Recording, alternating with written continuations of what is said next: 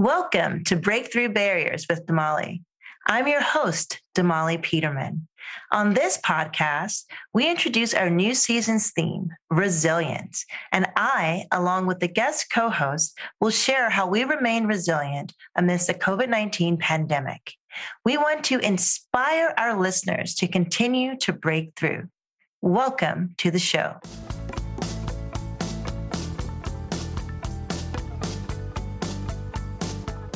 I am so delighted on today's episode to have Jennifer Lupo.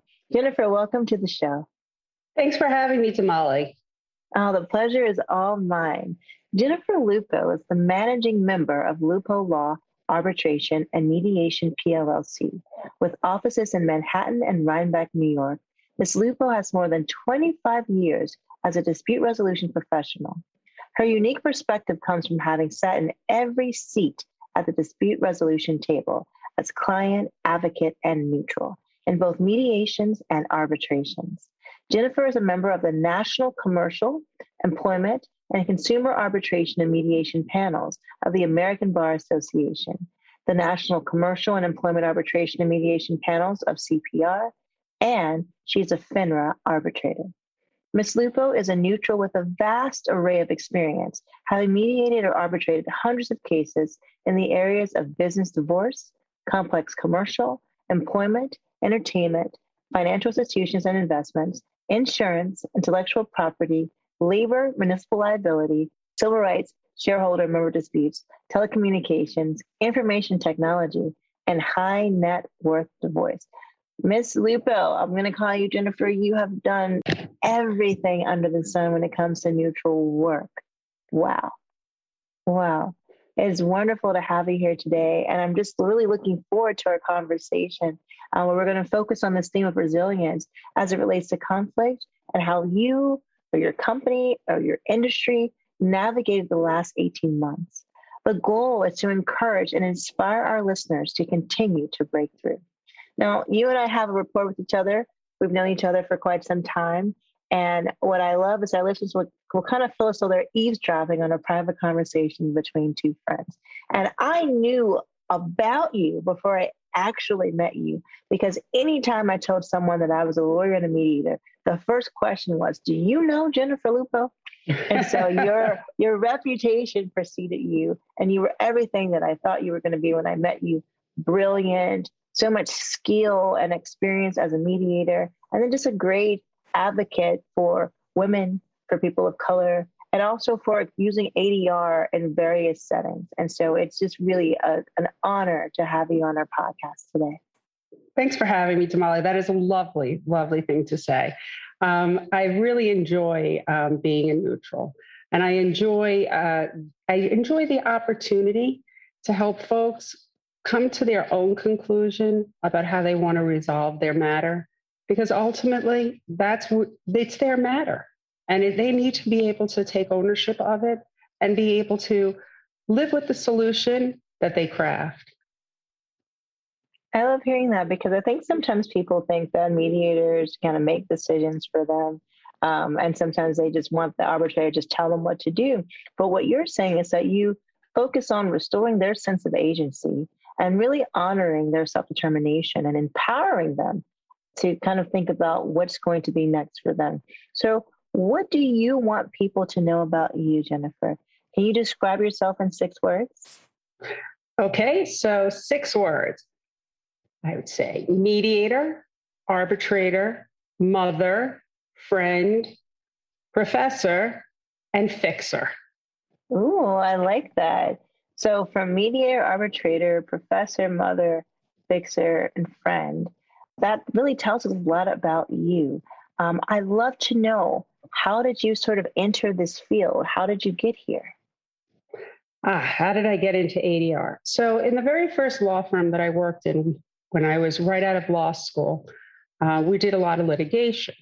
We did a lot of insurance litigation, and insurance carriers were very keen on using mediation.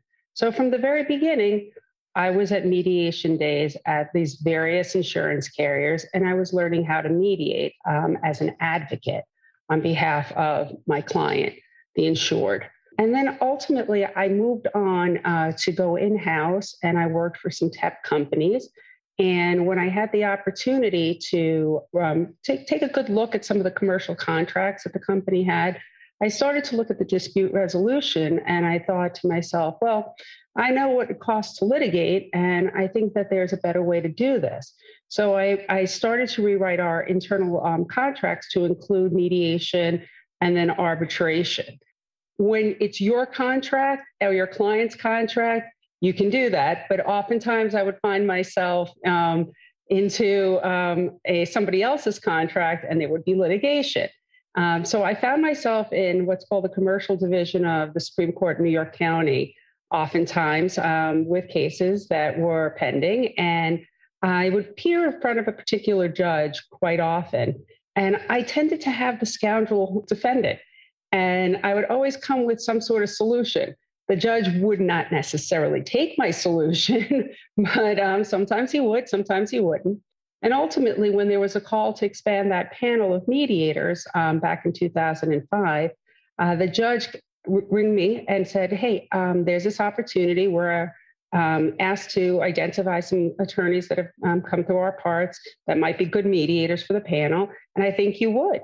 So I did my first 48 hours of training in 2005. I continue to train till this day, having done my last training in April of 2021. And I have consistently mediated since then.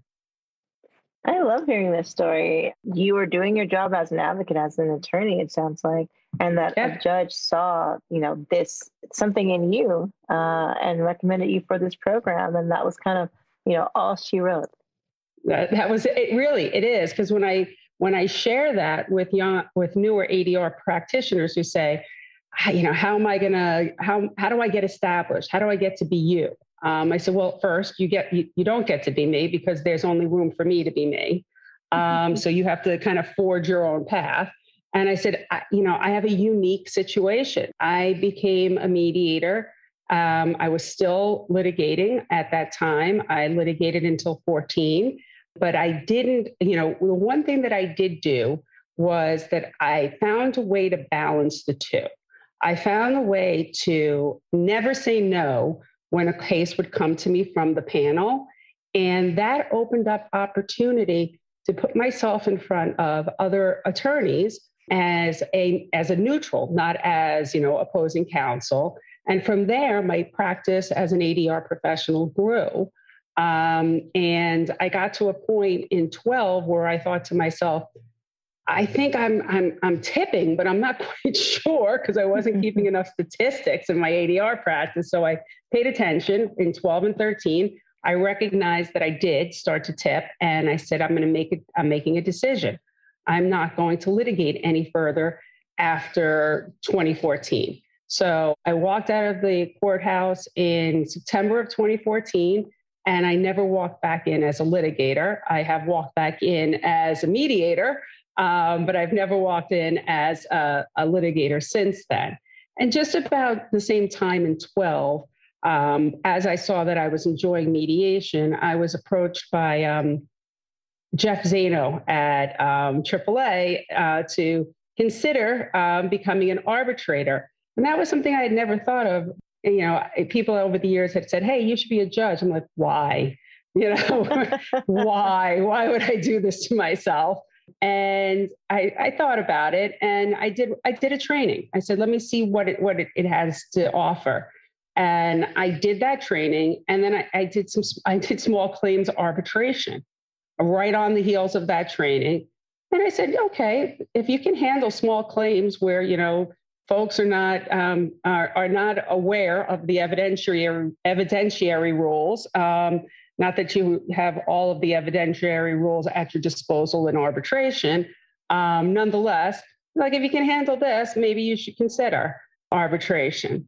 So then I, moved into arbitration, and the rest is history. Wow. And so for people who are tuning in who may not know the difference between mediation and arbitration, what's your kind of quick definition or distinguishing point between the two?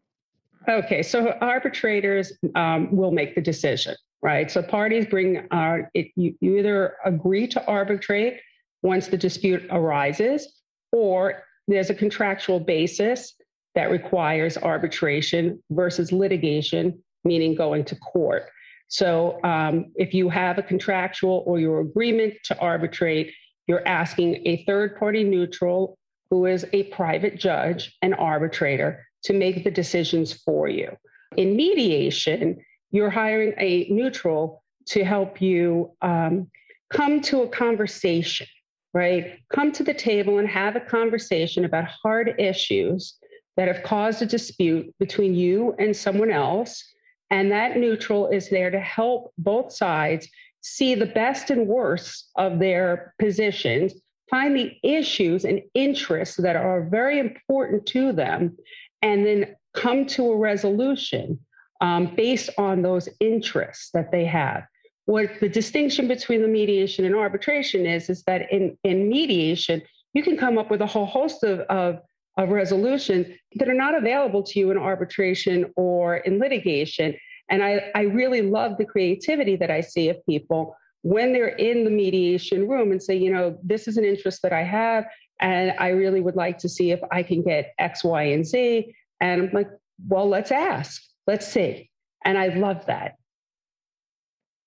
I agree with you. I do think that there is some benefit to mediation in generating and brainstorming ideas and being really creative and problem solving and joint problem solving. And thank you for providing that distinction because, I feel like sometimes things like mediation, arbitration, people are always wondering, well, what is that? I want to just take people to court, because litigation is so popularized in TV and, wanting to sue is something that people tend to use as a threat often. But I really love hearing you say that this judge introduced the concept of mediation to you and now an opportunity for you to explore arbitration, that you took some courses, you trained, you learned about arbitration, small claims arbitration. And I heard you say earlier too, that you continue to learn to this day. I also loved hearing you say that basically in 2012, when you started, 2005, I think you said actually. 5 is when I started mediating, and 12 was when I was like, what? I got to pay attention to what's going on over here because I'm like, there's money coming in, but I'm not quite sure. So I had to start running 2 sets of books just to understand what was happening, to see if I was tipping. And that's when I started to see, yes, I was starting to tip. And I said, okay, this is real. Let me see what I can do with it because I enjoyed it so much. And then in September 2014, you walked out of the courtroom as a litigator and you only returned as a neutral after that. And so, wow. So all of that happened before what the world now knows to be coronavirus, the COVID-19 pandemic. And, I'm assuming that there are always ups and downs happening in the world, but over the past 18 months, I'm assuming that you saw some challenges. And I'd love to know what your single biggest challenge was in sort of running your business or working in your industry, what the single biggest challenge was for you throughout the pandemic.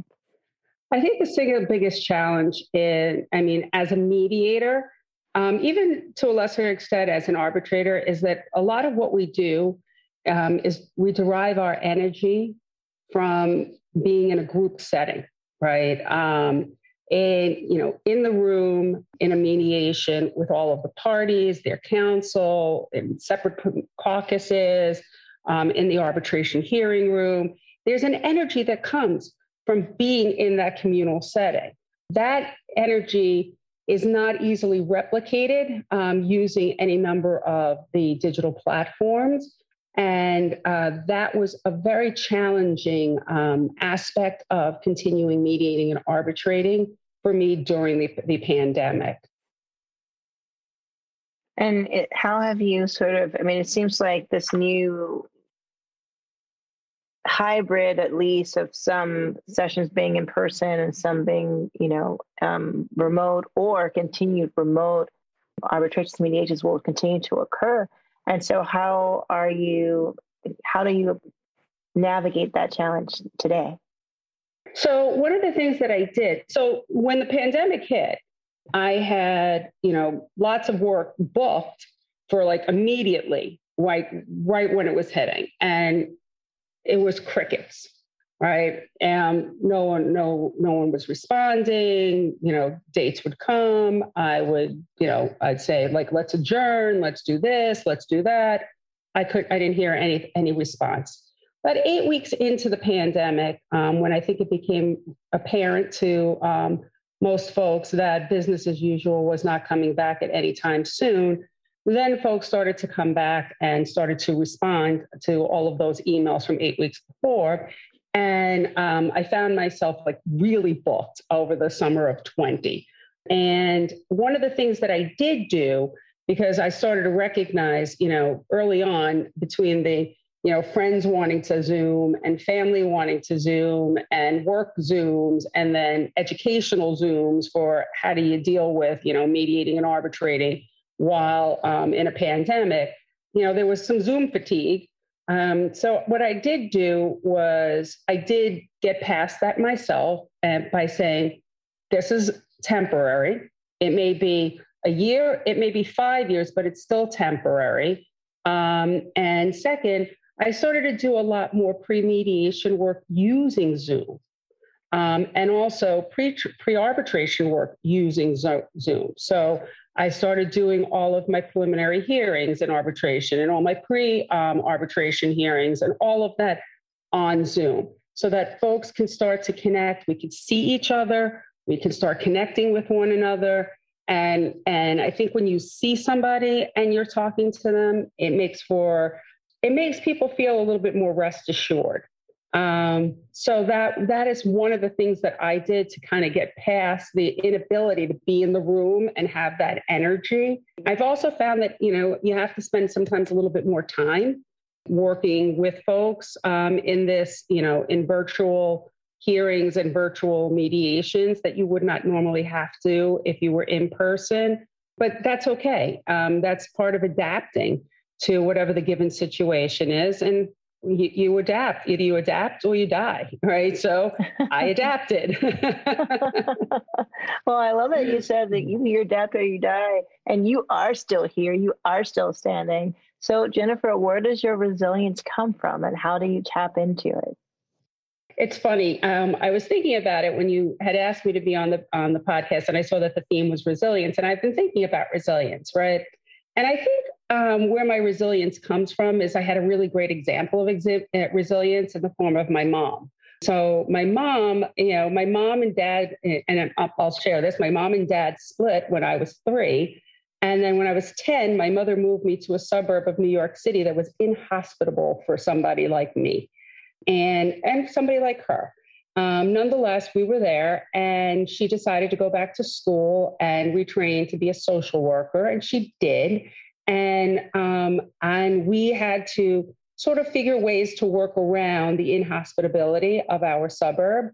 And we did, and we prevailed, and I prevailed, and it gave me opportunities to learn about different people and different things that you didn't really know at 10, that's really what was happening. But now at my age, I'm able to look back and say, gee, that was a tough time in life. And nonetheless, I persevered. I was able to get past it. I was able to learn from it. I was able to grow. So whenever some sort of adversity has hit, I say to myself, okay, this is happening. First, you get to have your pity party for, 5 minutes or 10 minutes. And then now you have to move on and have to find a way to move past and move through. And it really is through. Most of the time, for people say you try to work around, you're going through it. You're just walking through it. And it's like, and I describe this last 18 months as walking through molasses, like, swimming in molasses, because there was no good information at any given moment in time about the state of this horrendous public health pandemic. The information was coming at different times from different places. It was, sometimes it was contradictory. Same place gives you different information, within a few weeks. And I started to think about that. And I said, well, it's like we're building the boat and we're also out to sea. So, of course, the information has to change. And I have to be able to adapt to it. So that's, basically my resilience comes from, my mom and from the years of being in an inhospitable suburb. Well, I'm sure you learned some things that'll help you navigate any storm, whether it's a surprise pandemic or, challenges of moving from an in-person service to, this new hybrid or virtual for a long time. And I loved hearing you say that you figured out how to navigate that by, more preparation up front and starting to use the technology and introduce it earlier to kind of help that be the connection of the thread as you were continuing to have hearings, et cetera. And so what is interesting is you talked about tapping into the resilience because you had a role model, your mom, who you saw be very resilient, and also living in a situation that was inhospitable, and kind of looking back and taking away the lessons from that experience. What other lessons can you share with us today? And specifically, I'm just thinking about, and the word mistake can sometimes be triggering, but just, what sort of mistake did you make, if any, that you would like to prevent others from making? So the greatest mistake I can tell you that I made, and this comes from early on as being both a lawyer and being a mediator, is thinking that you can do this, you can treat each matter the same way. Right? You can't, because each matter comes with different human beings. And each one of those human beings comes with whatever their life experience is. And that has so much to bear on how, whatever it is, whether it's a mediation, it's litigation, whatever the case, an arbitration, or just your general interaction with folks in your life, you have to meet people where they are, and you have to be flexible. So that inflexibility that I had very early on in my career, I'm so thankful now that I've evolved and say, okay, this is happening. Okay, so you don't want to do opening statements. Okay. All right. So we won't do opening statements. All right. Okay. You want to go straight to caucus. You don't want to give your client an opportunity to tell me all of their unhappiness about what has happened. Okay. All right, so your client doesn't want to settle now because they haven't had their opportunity to tell me their unhappiness. Well, maybe we should let them tell me their unhappiness now, right? But letting things just, organically, I know that word is overused, but organically evolve and not be as rigid. That is the one takeaway from if I can give anything to the listener, is to be as flexible and as athletic as you can. And it doesn't matter if you're a mediator, an arbitrator, just in life. You got to take people that you meet along the way from where they are and recognize that they're carrying, some water themselves, and that you have to work with that. That is deep, Jennifer. And I love how you're introducing transferable skills, right? Not just to the ADR profession, but from anyone listening from whatever industry they occupy, or whether they're thinking about pivoting, just to kind of think about meeting people where they are and recognizing that they're three-dimensional, that that person's three-dimensional, and that I like how you put it, that they may be carrying some water too, right? So that there's more than meets the eye.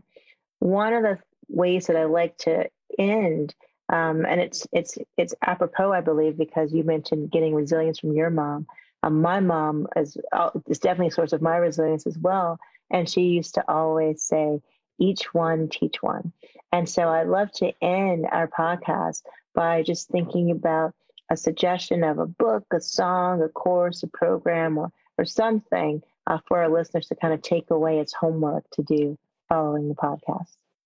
So I have two. One is I did a master class during, it wasn't a master class. I think I did it through Coursera. At the very beginning of the pandemic, I did it with my brother and his wife, and my husband and I did it. We did The Science of Happiness from Yale. I think that is a very useful class for many people.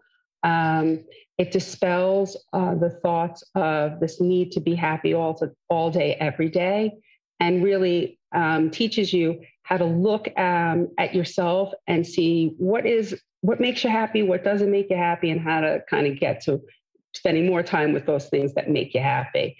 And then the other thing I would suggest is a movie. I just watched it recently. The movie is Worth, and it is the story of Ken Feinberg, who was the special master for the 9/11 Victims Fund. And it really shows his transformation about how he looked at, hacking up a finite amount of money and trying to parse it out to all of these victims, and how he had to transform and take a look at himself and recognize that these people are actually people and they're not all the same. And I thought that was a very interesting movie, and it was interesting to watch how that transformation occurred. Thank you so much. I think those are both great takeaways. And you've just given us so many jewels today in terms of source of your resilience, and so in terms of how to meet a big challenge over the course of the pandemic. And just also, I mean, something that you said that I think should also resonate is just being open, because you walked in the courtroom as a litigator not knowing that at some point in the future, a judge who saw you many times would see something in you and introduce, you to other dispute resolution mechanisms in addition to litigation. And so Absolutely. I love that you were open and able to receive that message. I just want to thank you so much for being here today, Jennifer. You're an extraordinary, extraordinary guest. Thank you. It was lovely to be here and lovely to see you today. Oh, likewise. And I'd like to also thank our audience for tuning in. I'm your host, Damali Peterman, and this is Breakthrough Barriers with Damali.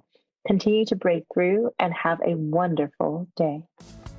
Please follow us on Twitter, Facebook, Instagram, and LinkedIn at Breakthrough ADR. That's the @ BREAKTHROUGH, capital A, capital D, capital R. I'm your host, Damali Peterman, and this is Breakthrough Barriers with Damali. Although I am a lawyer, mediator, and an educator, and many of my co-hosts will represent various professions, we want to be clear that we are not providing legal advice, counseling, or suggestions. Our goal is to provide a roadmap for conflict resolution to generate future conflict resolvers. Continue to break through and have a wonderful day.